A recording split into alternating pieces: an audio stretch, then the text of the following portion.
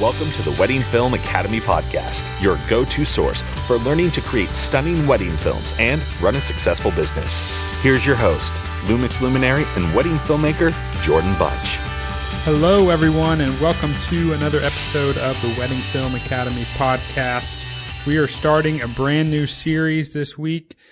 I am really excited. We've had a lot of people who've been asking for a series like this, where we hopped across the pond. So we're doing that today. We're hopping across the pond and talking to Richard Lang.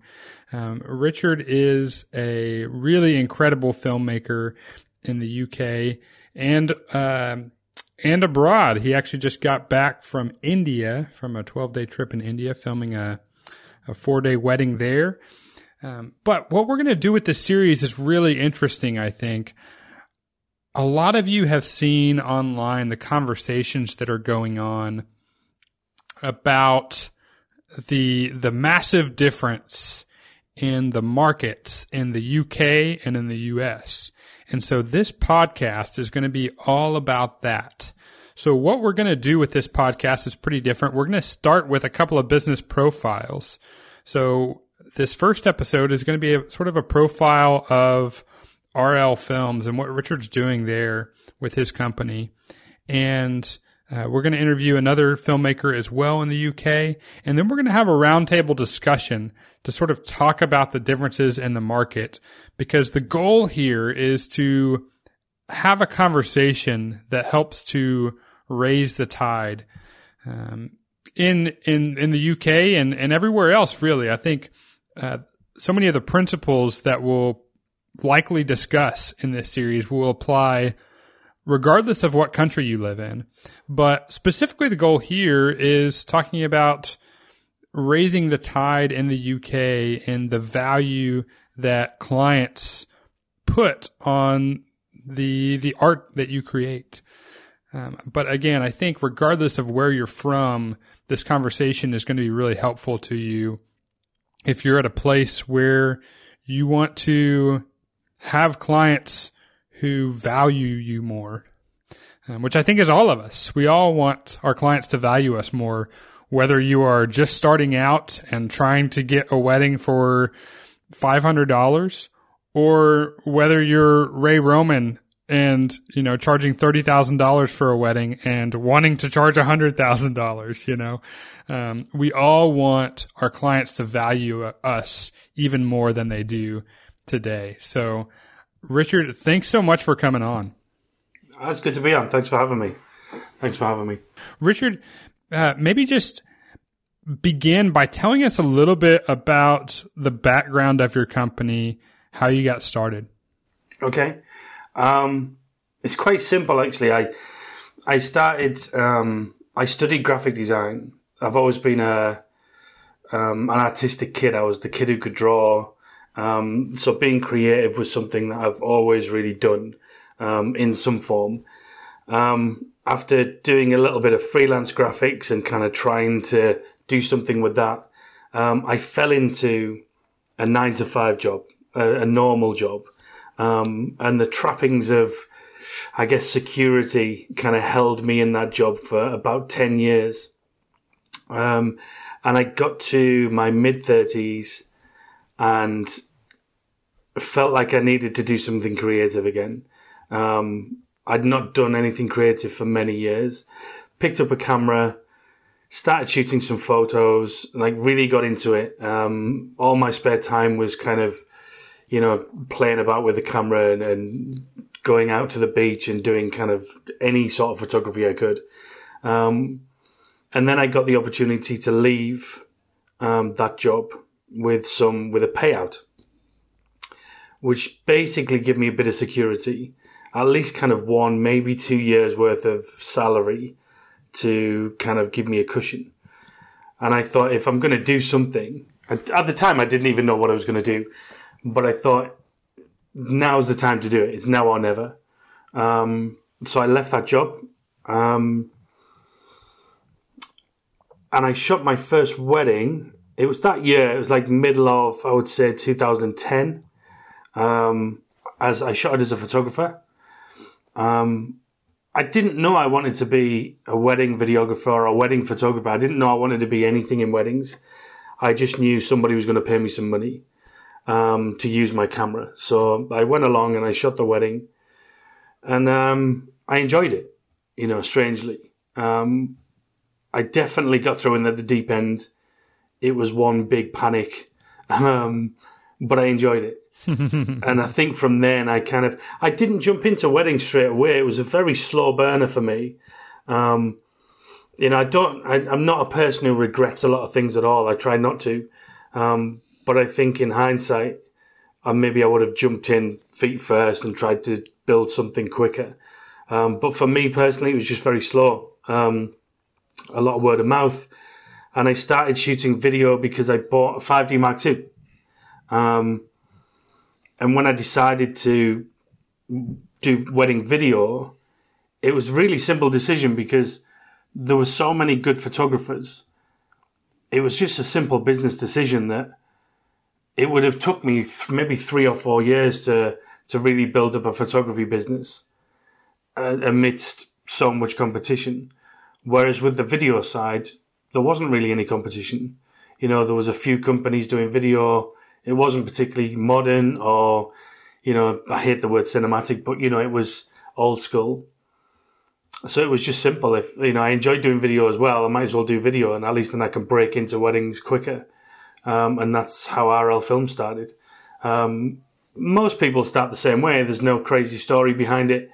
It's just I wanted to create something where I could earn a living with a camera. That's what it was. I wanted no middleman. So I'd done some work for magazines. And I felt like, there was too many cooks, basically. There was the art director, there was, the page editor. You were kind of answering to a lot of people. Whereas weddings, the big thing I like is there is no middleman. It's just you and the couple.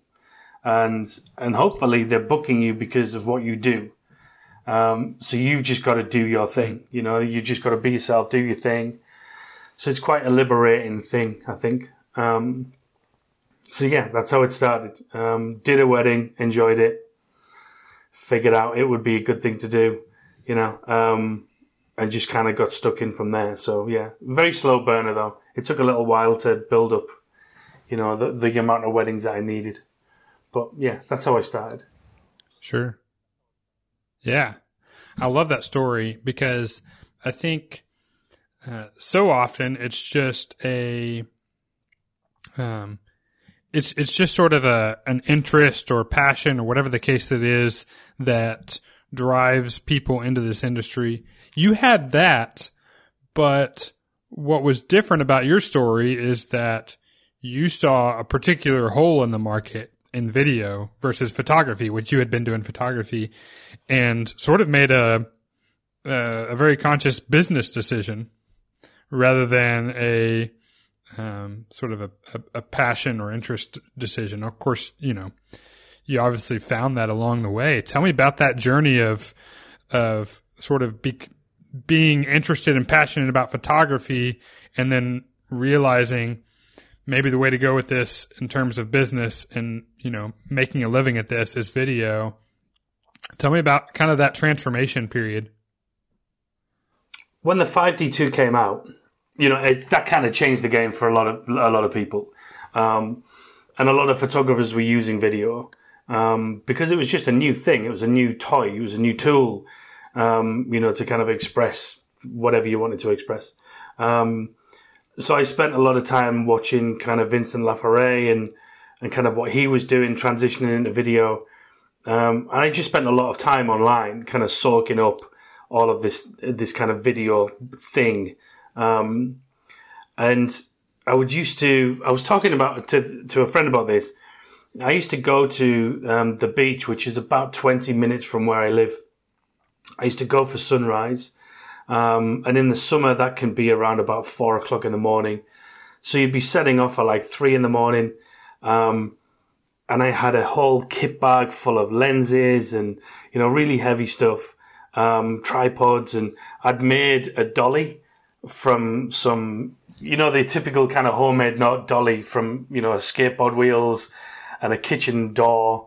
This is before you could buy relatively cheap, sliders. This, I bought kind of drain pipes with a kitchen door that kind of rolled on them, super heavy stuff. But I'd be walking on the beach, like, with all of this kit with a smile on my face. I mean, I wouldn't do it now, but, I just had this buzz for just simple stuff. Just, doing a dolly shot of, I think I spent half an hour doing this tracking shot, like a dolly shot of a sandcastle, and a little sandcastle someone had made, and the waves were hitting this sandcastle. And I was just in awe of this thing that I was doing. So I was getting the same buzz from video than I was from photography. It was just a new buzz. It was like I'd found photography again, as cliche as it sounds. And I just shot things as if I was a photographer. I was just pressing record. It's the only difference for me, and it still is really today. But the transition from when I decided to shoot weddings and the decision to do video instead of stills was simple. It was just, that was a business decision. I enjoyed doing both. I knew video would be tougher in terms of post-production, but for me, it was a case of I had a certain amount of money left to live on from my payout. Right. And I needed to build a wedding business that I could get a certain amount of wedding clients quickly. And the chances are with photography, I wouldn't have done that because of the competition. With video, I could do that. So it was a simple decision for me. It was one that I'm glad I made. But it was a simple decision. Yeah. Definitely. Yeah, that's so interesting. I had a very similar story as well. Started as a photographer, and when I moved to a new city, and I also had a moment where the clock was kind of ticking because I moved to a new city without a job. I had been doing it part-time. And when I moved to Austin, which was, 3.5, 4 hours away from where I was living before, it's starting over from scratch. And so, I remember I had started video actually before I got to Austin, but I was really still mostly focused on photography. And I remember I had this clock ticking because we moved to Austin in October, and I think it was a week, maybe 2 weeks at most, but I think it was only a week later, we found out we were pregnant with our first child. And I didn't have a job, I was like, going to make a run for this thing, trying to make this business work. And so now all of a sudden, I had to get more serious about it, and I had a 9-month clock, So I get that, and I love that. And I was making a lot of the same decisions.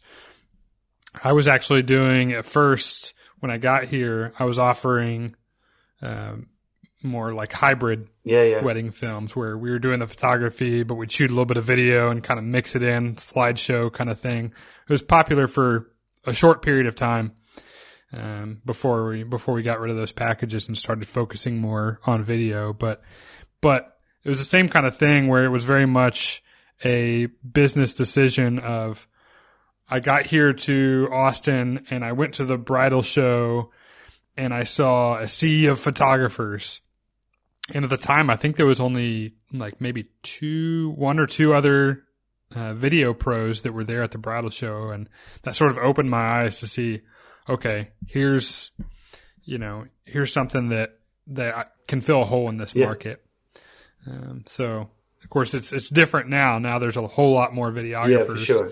Than there were at the time. But at the time, that was definitely one of those business decisions. So anyways, I love hearing that story. Yeah, I mean, it was, I would say 6, 7 years ago. There was only, that I knew, I mean, I was only thinking locally. I didn't understand weddings. I didn't understand that, if you worked in weddings, you literally could work all over the world. I didn't understand that. At the time, it was just a local thing. And I knew there was, 2, maybe 3 that I knew of locally, but I knew easily 30, 40 photographers.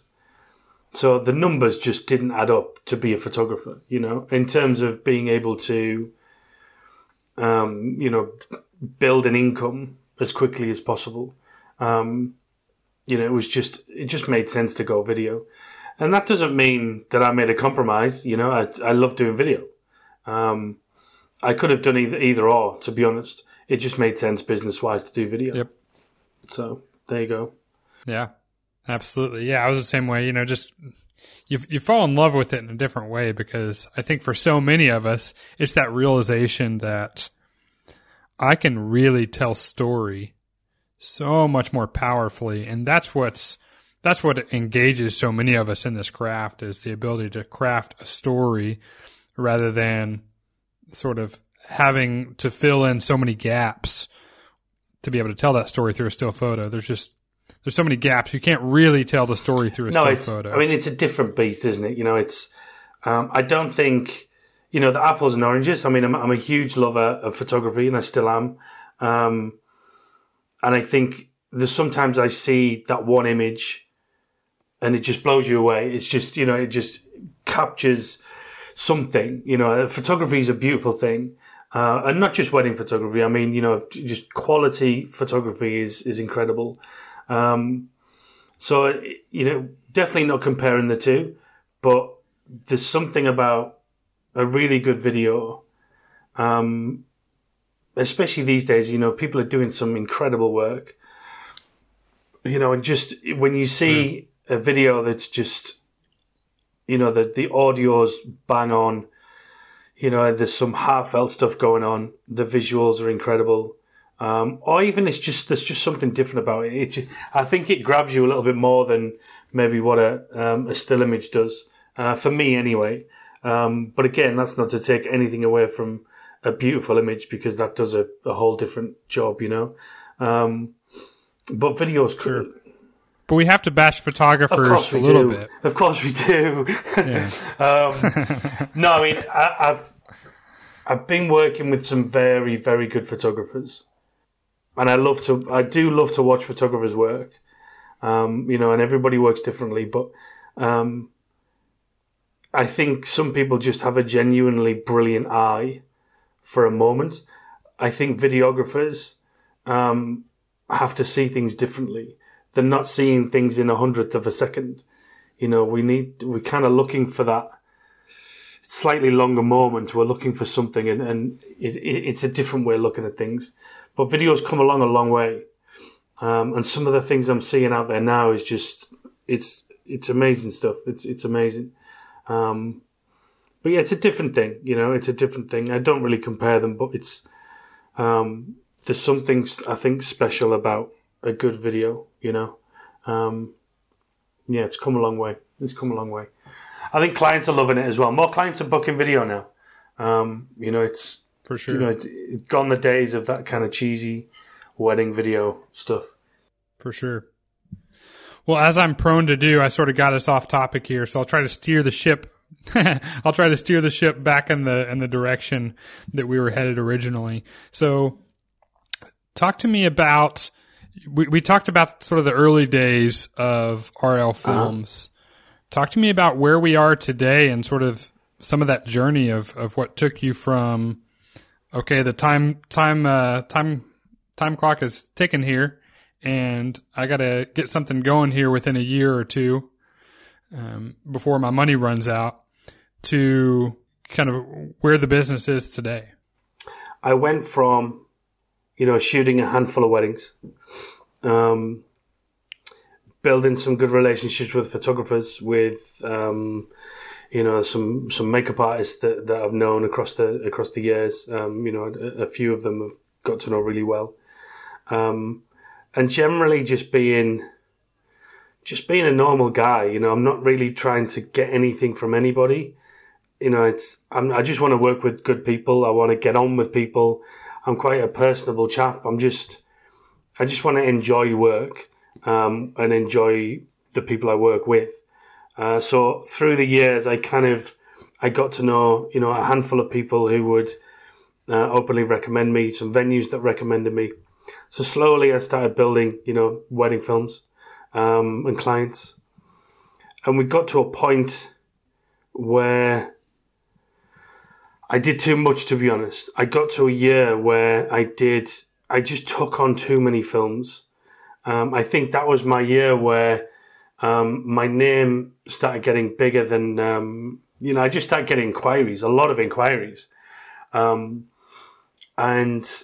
I think I was too cheap for what I did. So I would book quite a lot of weddings. So my ratio of kind of inquiry to books or lead to book was quite high. And it felt good because I was booking.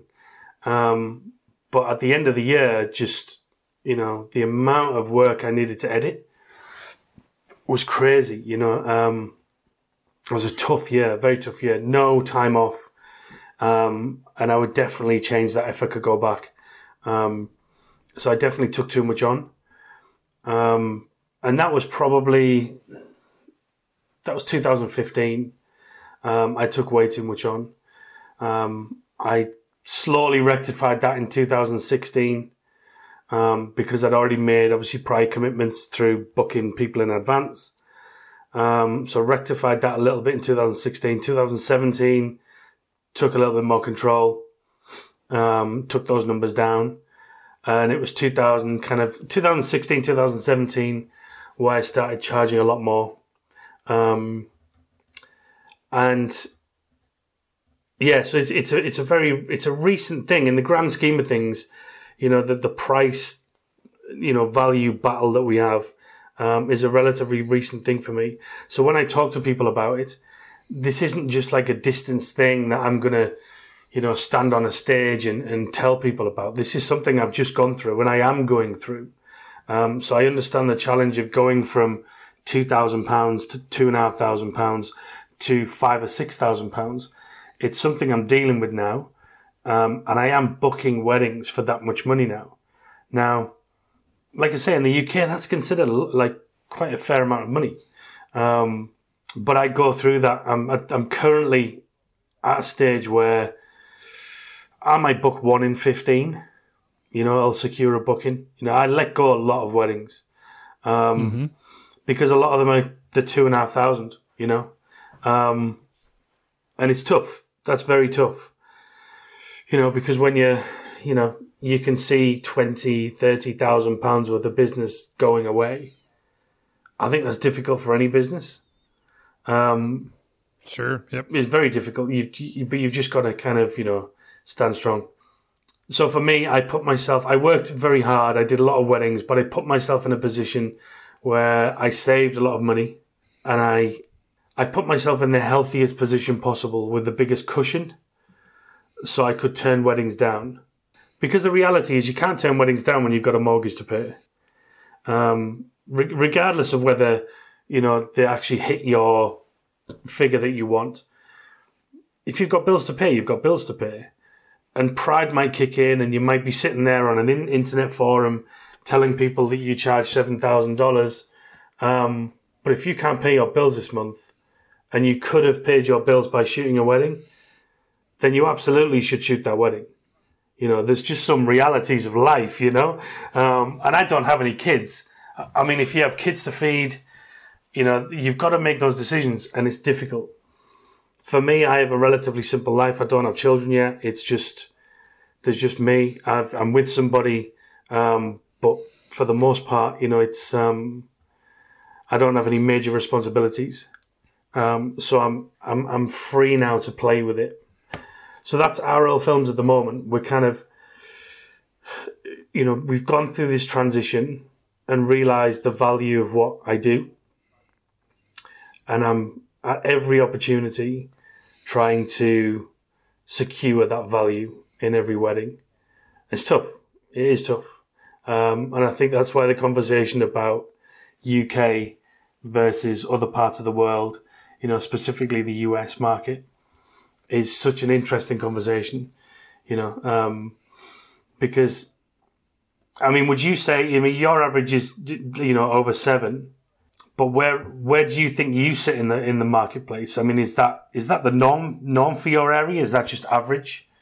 No, it's definitely not the norm for my area. if I were to guess, I would say the average wedding video in my city would be under 3,000. Okay. Probably close to 2,500 would be my guess. Okay. Based on just a few different conversations I've had with a number of other business owners in the area. That would be my guess. But so probably similar to the UK. I think so, yeah, on average. Of course, is that, do you feel like that's sort of the average in the UK as well? I think from what I see, both locally and nationally, I think there's two different conversations. There's price, and then there's what you get for that price. So sure, absolutely. For, I would say around the £2,000, I would say is average. A very average. There's some, there's some above, there's some below, but I would say average roughly 2,000. The difference is there are some very good people for 2,000. Very good. Sure. There's people who've won national awards, have been awarded the best in England, who are 2,000.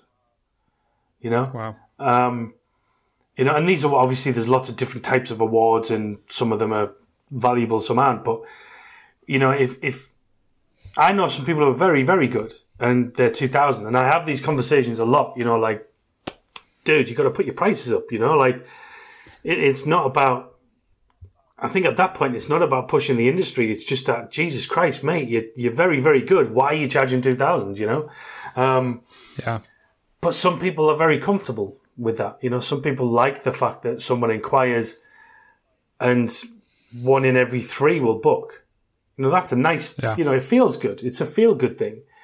And if your mortgage is only, £500 a month and you have a relatively simple way of living, then you might need only to do 2 weddings a month, 3 weddings a month, something like that, and it's not a hard life. That's still a lot of money to bring in. I think I'm not sure what the average salary is in the UK, but it's not a lot. It's not a lot at all. So yeah, you can get some really good talent for around 2,000. And I think that's still the case. I think that's the case here as well. I think that there are certainly talented individuals. In fact, I was having a conversation with one of my buddies this week who is quite talented. Yeah. He was showing me one of his films that he recently created. He's probably listening to this podcast, actually, so I won't call him out by name for sure. But we were having a conversation about this, and he showed me one of his films, and I, told him it was excellent. It was really good, really quality stuff, and still, he's at a price point, I think, where you can get the kitchen sink for 3,000 or under, I think. And to be honest, he's just worth a whole lot more than that. And I think that is the challenge of so many people, is there's that constant fear that comes with raising your prices. Is anyone going to actually see that I'm worth this much? But I think the difference is that I see is that you seem to, in a lot of ways, at least in recent years, to have transcended what seems to be the norm. Whereas while I say that there's, the average in my market is definitely below 3,000, there's quite a few in my area who are getting more than that, or people who are coming into my area. Recently I hung out with the Pendergraphs, who came from Oklahoma to Austin, and I'm sure that they got at least 8,000 for that job. And I was talking with just one city over in Houston. I was just talking with Aaron from 31 Films, who, they're 8, 9. I think he said 9,500 maybe was their average in Houston. Okay. So there's quite a few companies who are like that, in that range. Yeah. As opposed to what I hear anyways from so many people in the UK, is just You don't see those companies at all who are doing that in the UK.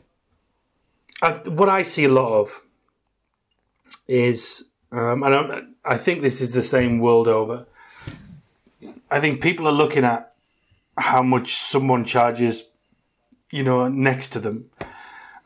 So there might be, say, 3 or 4 videographers in the same town, probably more, a lot more. And they seeing that they charge 2,000, they charge 2.5, they charge 15, and they base their increase or decrease in price on what someone else is doing, which is crazy. For that's just a business suicide, because they have different outgoings. They might have kids, they might have no kids, they might have a studio where someone else doesn't have a studio. Like everyone has different costs, and to base your price on what the next guy does is just insane. That's the quickest way just to go out of business. Sure. So first and foremost, you need to, people need to sit down and figure out their cost of business for sure.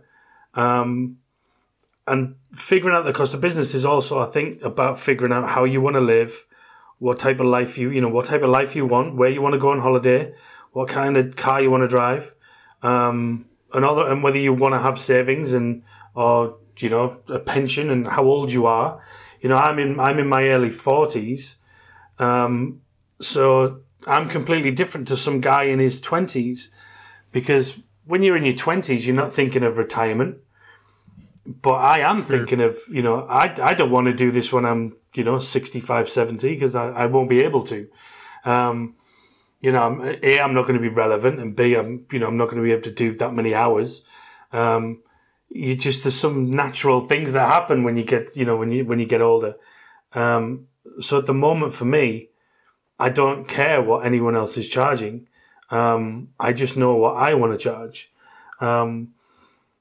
And I know what I put into every film. And I know that some of the things that I do is unique to, the way I do things. I might see a piece of light, and other videographers might not even see that, or might not know how to use it.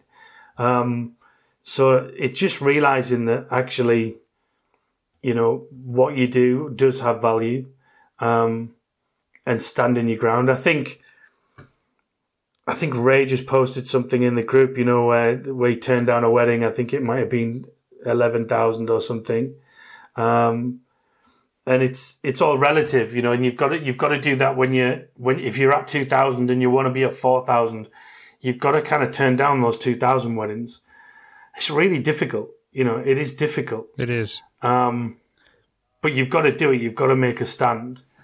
If you want to increase. I'm not saying you have to increase, I'm sure people who are 2,500 and they have a happy life.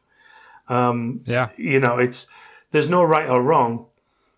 It's just, I think as a whole, we definitely need to start acting on, a lot of people talk about wanting to charge more, but there is no action, because the action is very difficult. Yep. And for me, it was just, now's the time to act. And it's crazy because it's working, I haven't even particularly done something, I've done a few different specific things on my website and what I show and, who I connect with in the industry. But it hasn't been hard. It's not some magic thing that I've done. And within a very short time, I was getting contacted by planners, where the budget is in the kind of £5,000-6,000 range. So that equates to whatever dollars that is. Probably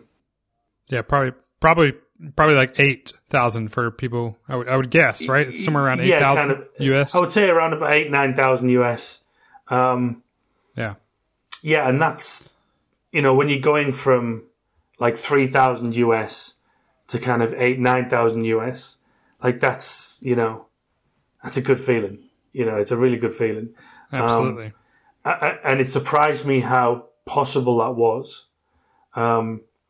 You have to stand strong. You have to kind of turn those weddings down, the cheaper weddings.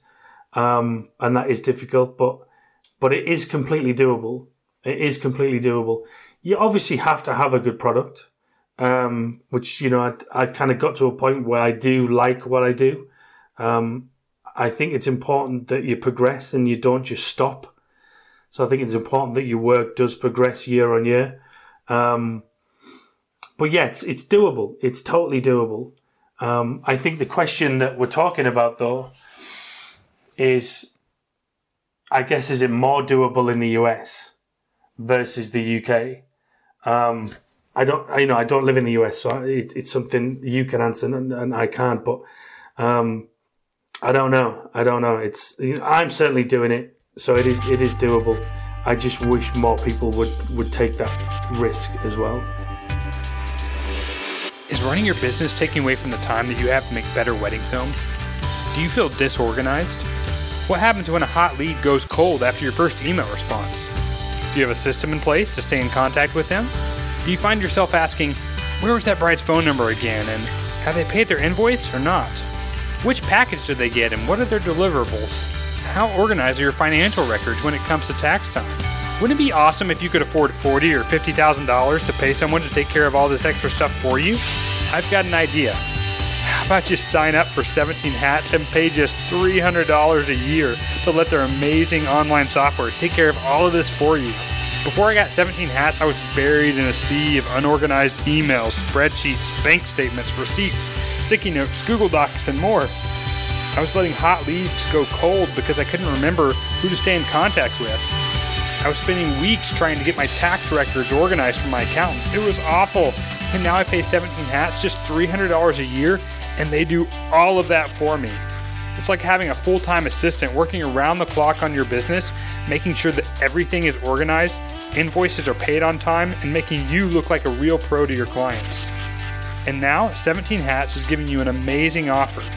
When you use the link at the top of our website, weddingfilmacademy.org, you'll get 15% off the list price, and it's a great way for you to help keep us making great content each week for you. If you want to learn more about 17 Hats, go back in the archives and listen to the podcast that we did with them. We actually got to chat with the CEO and one of the VPs of 17 Hats for an hour. So definitely go back and listen to that podcast as well if you want to learn more. Thanks a ton. Let's get back to the show. Talk to me about this, Richard. One thing you mentioned earlier, and I fully believe this, is that you really, and when you're looking at pricing, you can't be comparing yourself to other people in your market because you're unique. At the same time, that's a real challenge and a real struggle for so many people, myself included, because there is a point to where I am competing for some of the same weddings as other people in my market. I had a buddy of mine, Adam Grumbo, on the show quite a while ago, and I imagine the reality is he and I compete for a lot of the same weddings. And so, when you have other people in your market who you're directly competing with because, you have, your wedding films maybe have a similar look or vibe or quality or whatever the thing is that's similar about them. It's really challenging not to compare those things because that's what your client is going to be doing, right? If a client is trying to decide whether they're going to hire, you or your similar competition, and from their perspective, it's very similar products they're going to be getting. The next thing they're going to be doing is looking at the pricing of that.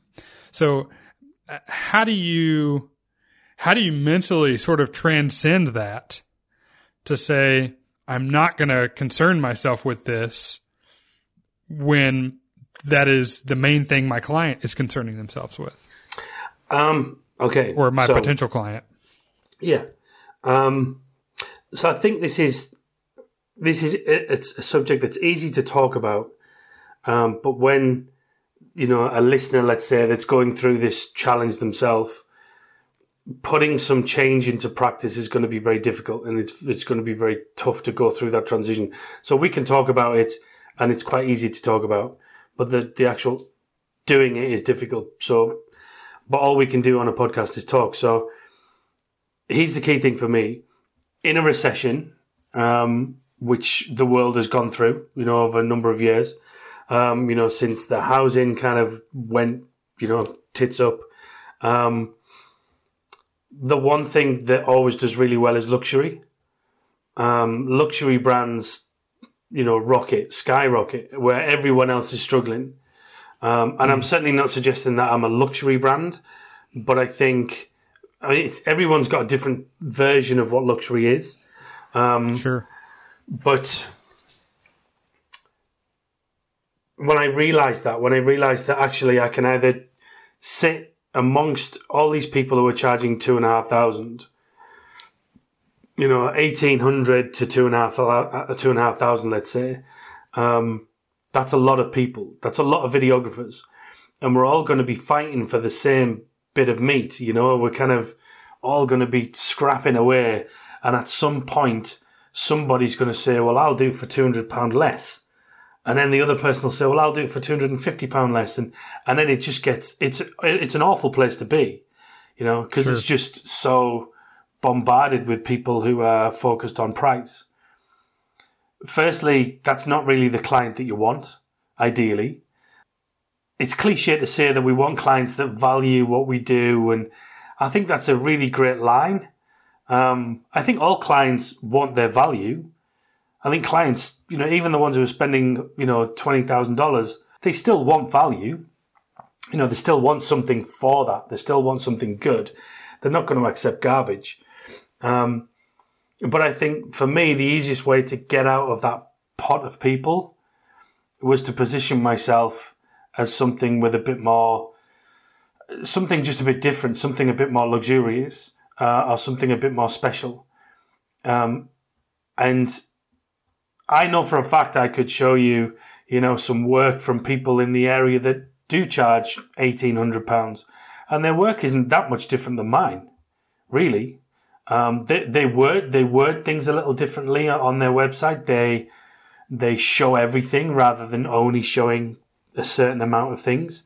They do things a little bit different, and I think that's the difference in being able to get out of that pot. I think you've just got to mentally think to yourself, I don't want to be in that pot anymore. Your message needs to be refined. And my aim is not to get those clients anymore. If a client comes back to me and says, I found this other guy that's £2,000 cheaper than you, then that's it. The conversation's done. Like, I can't entertain that conversation. And my reply will probably be, if that guy's available and you like his work, then book him. Like, get him booked, because somebody's going to book him. So if you really want that guy at that price, book him. But I can't entertain, doing it for that much money. Yep. And I have had that conversation many a time, and it's a difficult conversation to have. But now I'm okay with that conversation. But to answer your question, how do I kind of deal with being in an industry where there is some very talented people for a lot cheaper? The honest answer is I just don't look, because I don't look. I mean, I don't spend my time watching other people's wedding films. I don't spend my time trying to figure out what people charge, because it's a waste of my time, My time is spent, editing my own videos or watching content that is going to, make me want to edit better or film better.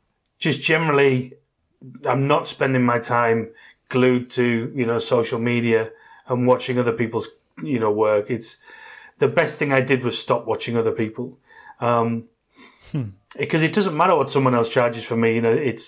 I'm not going to allow somebody else's price point to kind of steer where my business goes. Because that's crazy, really, Like you've got two businesses. You've got obviously your bespoke and your volume. If someone comes along with the exact same business model in the same area as you, and they're half the price, are you going to drop your prices by half just to compete? Like, you'd be crazy to do that. Yeah, of course not. You'd be crazy, you know. But effectively, that's what people do. You know, they're changing their price or setting their price based on what, you know, Jeff next door is charging, and it's just, I understand why people do it, and you know, I'm not saying I've not done that in the past. When I first started, that's how I created my price. Sure. But I was the other way. So the very first price that I put out, I wanted it to be more expensive than anyone in the area. That was my first price. I didn't sit down and think, what's my cost of business? Because I didn't even know what my cost of business was. You know, like I was just starting out. But I knew that the guys who in my area that were shooting 60 weddings a year, they were £995. So £1,000. So I charged £1,300, and I hadn't shot a wedding before on video. I knew whatever I shot would be better than what they did. I just knew it, not because I was, you know, a cocky guy. I think you know what type of footage you're going to create. I'd already, you know, been working and doing some freelance photography for a long time, and I knew how to compose. I knew light. So I knew what I was going to capture was going to look better than, you know, the stuff that was already out in my area. So I wanted to charge more.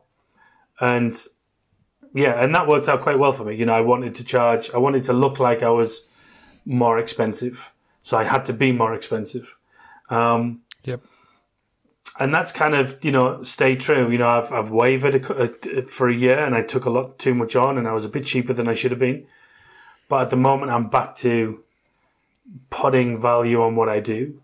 I mean, you know, everybody's different, but I can sit down and edit a film, and I can take a long time editing films. Sometimes I get near the end, and I take it back to the drawing board, and I start again, which is ridiculous. You know, I try not to do that. I try not to do that very often. But I want them to be as good as I can make them. And I spend a lot of hours in front of this computer. And I just got to a stage where I wanted to be paid well for doing it. To answer the question, that was a long way of answering it. But for me, I just don't look. You know, it's none of my concern what somebody charges. And it shouldn't be anyone else's concern what I charge, really, as long as everybody is staying true to their craft and charging what is right. You know, and all of us trying to push just a little bit, you know, up and up, and just like kind of increasing that value. Then I think it'll be good for everybody. But yeah, it's tough. There'll be people out there listening to this podcast when it goes live, and they'll be pulling their hair out because, you know, it's not easy for everybody, and they'll be screaming that, you know, I've got someone in my area charging $500. You know, how can I compete? And it's like, you don't compete. You know, just right. You don't need to. You know, you just got to carve your own little path. You know, I don't know. I think it's in the same way that, you know, Bentley doesn't feel like they're competing with Kia. Exactly. You know. I mean, Bentley's owned by Volkswagen, you know, so it's, you know, so is Porsche. It is Porsche, isn't it? So that, you know, even in their own family, there is, you know, in the same as you know, you've got your cheaper brand and you've got your bespoke brand, and you do them both. They don't compete. They're in completely separate markets, you know. Right. And you know, the way you promote those, make sure they're in separate markets. Right. And I'm sure you do that in a clever way. If you get somebody coming to your bespoke brand, but their budget isn't really high enough, you can maybe flow them into your slightly cheaper brand, you know, which is like really, really good business. But yeah, Bentley doesn't concern themselves with, you know, the recession. Ferrari sold more cars in the recession than ever before. Luxury is up. You know, it's massively up. You know, I was in. So when I went to India, I was in London for the night before, just so I could get to Heathrow, and there was something on the news I was watching where an apartment building's just been finished, and all the penthouse suites have been sold, and the cheapest one is 12 million. And I'm not sure what the property prices are where you live, but 12 million is a heck of a lot of money anywhere in the world, I think. And this is for a one bedroom apartment. Oh my goodness. Yeah, I mean, don't get me wrong. It's in a beautiful part of London. You're overlooking the park. It's kind of like buying an apartment overlooking Central Park, I guess. It's the same sort of vibe. The most expensive one was a 3-bedroom penthouse, and I think that's something crazy, like 30-something million. But these are sold. These aren't for sale anymore. People have bought them. Now those people, no doubt, are people. There'll be oil money. There'll be people from overseas. This is next level money. But this is what we're talking about. That yes, we're in a tough climate at the moment financially, and we have been for some time. But there is people in the world spending £30 million on a flat. It doesn't even have stairs. It's a flat. It's a, I don't know what you call it. Is it a condo? I think you call it. I'm not sure. Yeah, right. But yeah, I mean, that's crazy. That's insane money. You could buy acres and acres and acres of land and build a beautiful mansion, which they probably already have. But, but there is people out there who are financially successful and they are getting married or their daughters are getting married. No, so tell me, one of the things that I think is always scary for people when they're jumping into a new threshold on their pricing is like something you mentioned earlier is, well, I used to book 1 out of 3 clients, but now I'm booking 1 out of 15 leads, So one of the things I always try to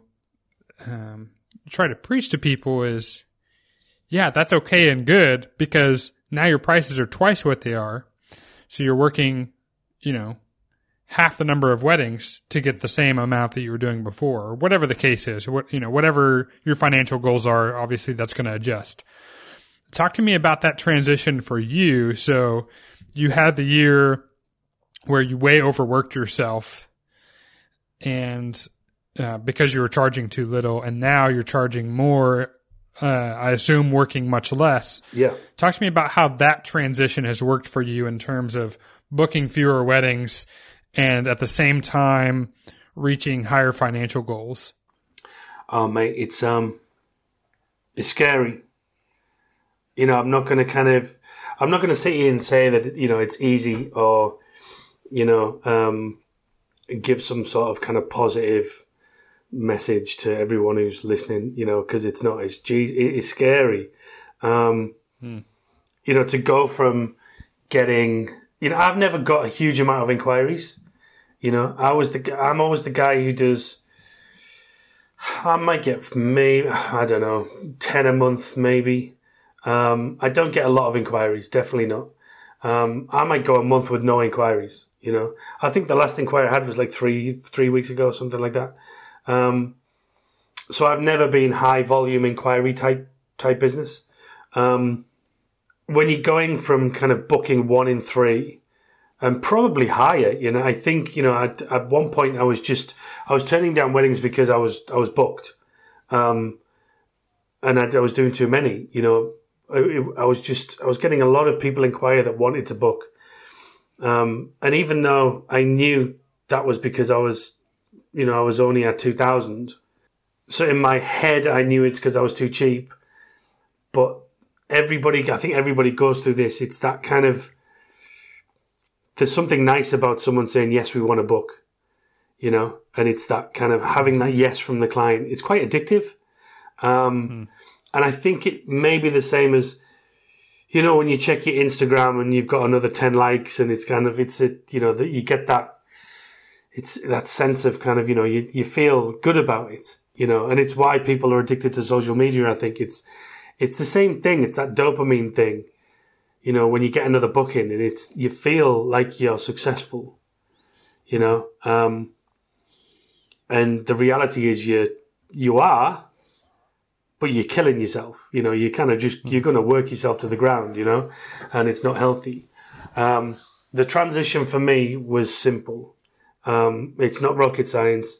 I just decided one day to charge more money. There was no strategy. There was no massive rebrand. I just knew that I'd shot a wedding. And I'll tell you the day that I knew I needed to do it was I filmed a wedding. It was a lovely wedding. I was roughly the same price as the photographer. I think we were about 2,200, something like that.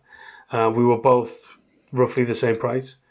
And I think the groom, I wanted to charge 2.5, and I spoke to the groom and he kind of got me down to 2.2, which I was still okay with. And I went to the wedding and the groom was wearing this kind of custom-made tuxedo by quite a fancy designer name.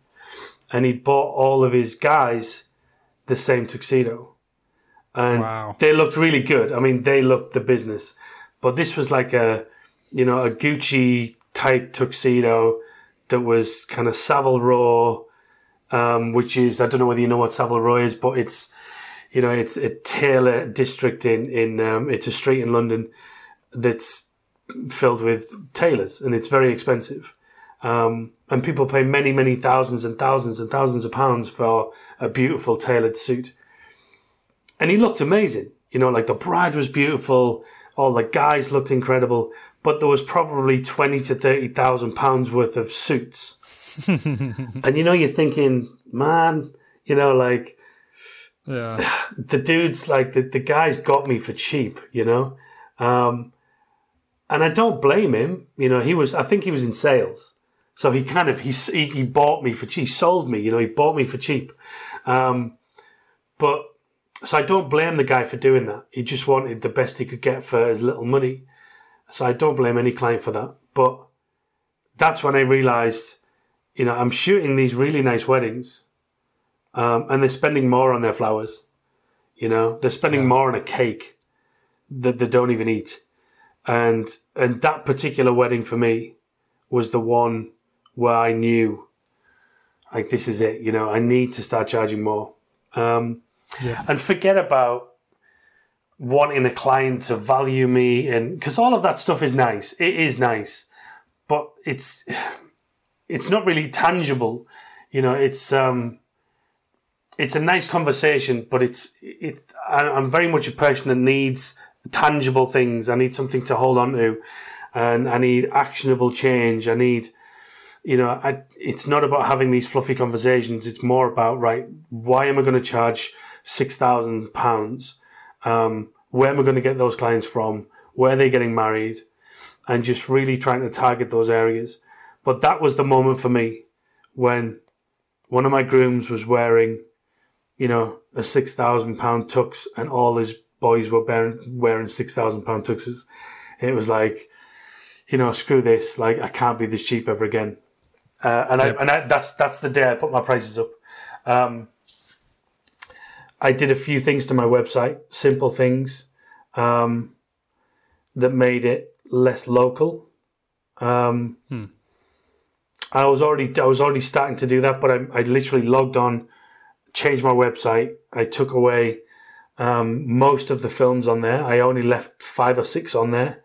And there were particular venues, particular types of weddings.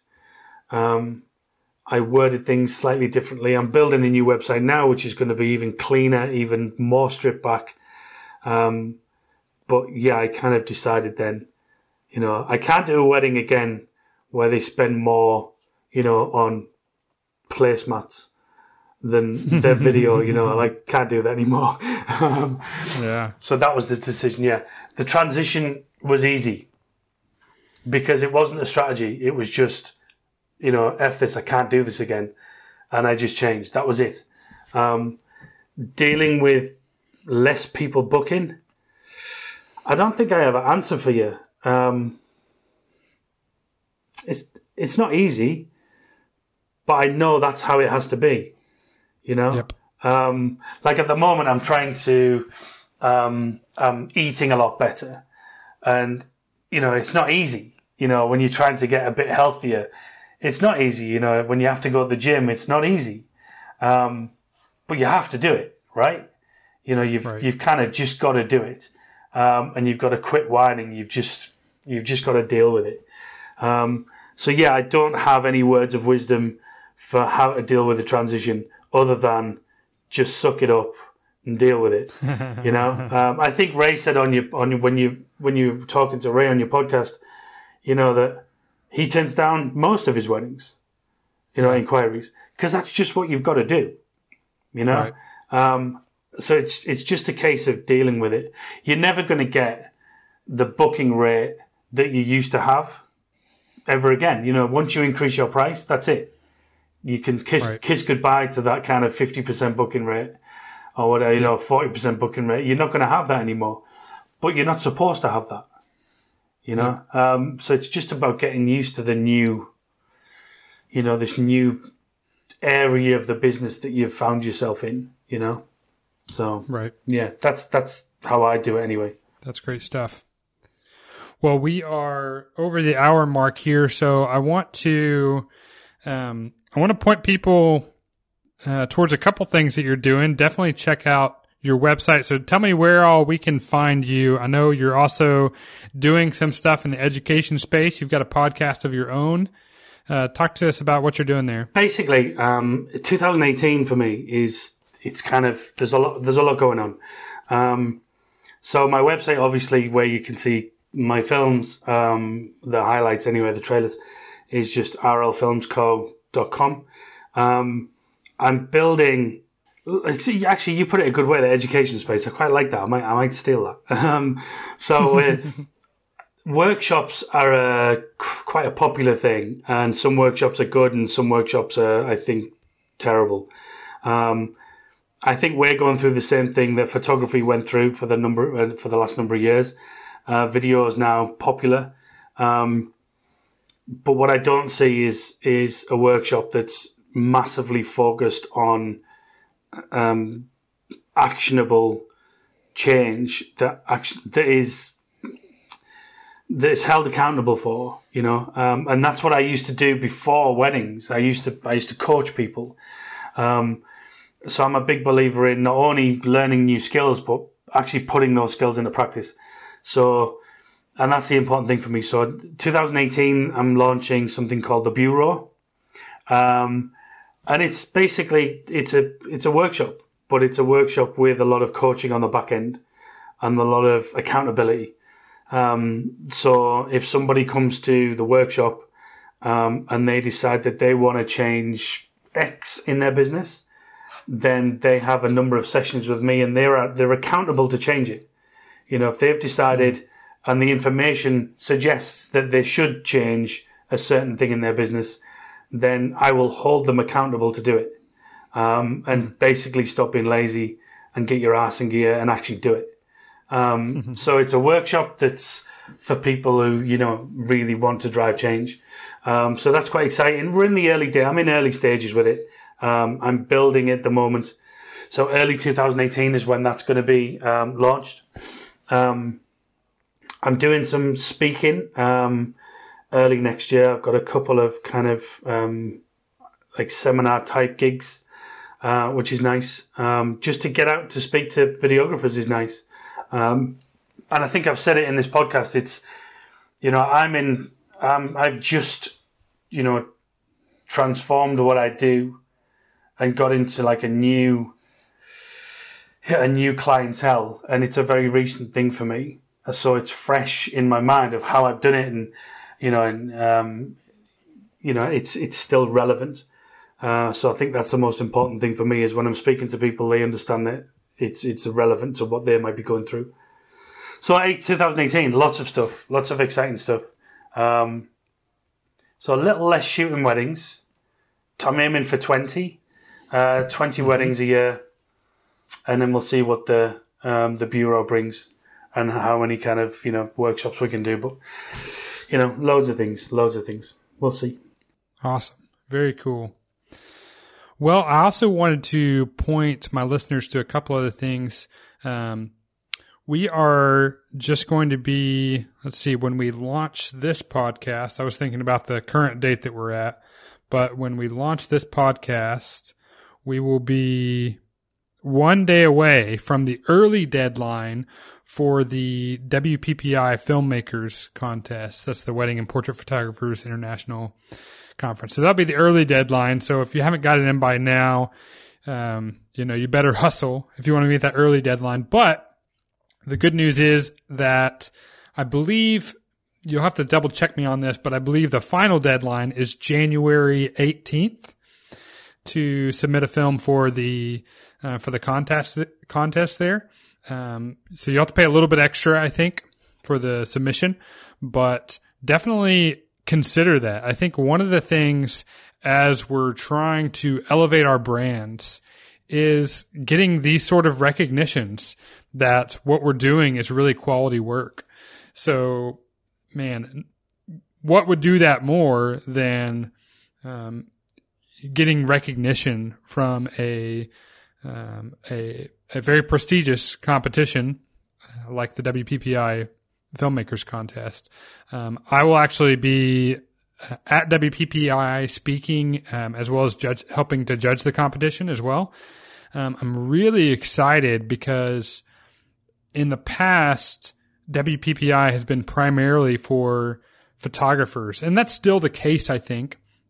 However, they're really making some big shifts for videographers. So actually, I was looking through the course schedule the other day, and you would have a half day on Monday, a full day's worth on Tuesday, and another half day's worth on Wednesday of exclusively video courses. So you could effectively spend the entire time that you're there just doing video classes and hanging out at the expo, and of course all the other good social events that are going on there. So WPPI is no longer just for photographers. It's a great space for us as well. And I think that has, in the past several years, that has been seriously lacking, is a great place for wedding videographers specifically to hang out. We have, of course, other video conferences that are more for video professionals across the board, but for wedding filmmakers specifically, I think this is a really great step forward in an event that is in a lot of ways for us. So definitely hop on over to WPPIExpo.com, take a look at what they're offering there. It's pretty cheap for most people to get to Vegas. And I was looking at some of the rates at some of the hotels. They actually have some rates, I think, at nearby hotels that are decent places for like $40 a night when you use the WPPI, sort of their website. So they're offering some discounts that way. And actually, if you become a member, it's only $200 to become a member, rather than I think $250 to just pay for the platform class pass, the badge. But if you become a member, you get a free pass. So there's a lot of ways to kind of make it a super affordable trip that's not going to cost you a whole lot. So, and I think the value in educating yourself is just tremendous. If you come away from this with one or two nuggets that help you transform the way that you're making your films to elevate the value that you're able to give to your clients and the way that they value you, then your money will multiply many times that you spent on attending a conference like this. But I also just wanted to let you know about that deadline that's coming up. There are a few stipulations that go with most filmmaking competitions that you may have to tweak some of your edits. I think you have to get it under 5 minutes, and there's maybe a few other criteria that you may have to tweak some of your edits for. So anyways, hop on over there because I really just want to see a great turnout to that competition. I think that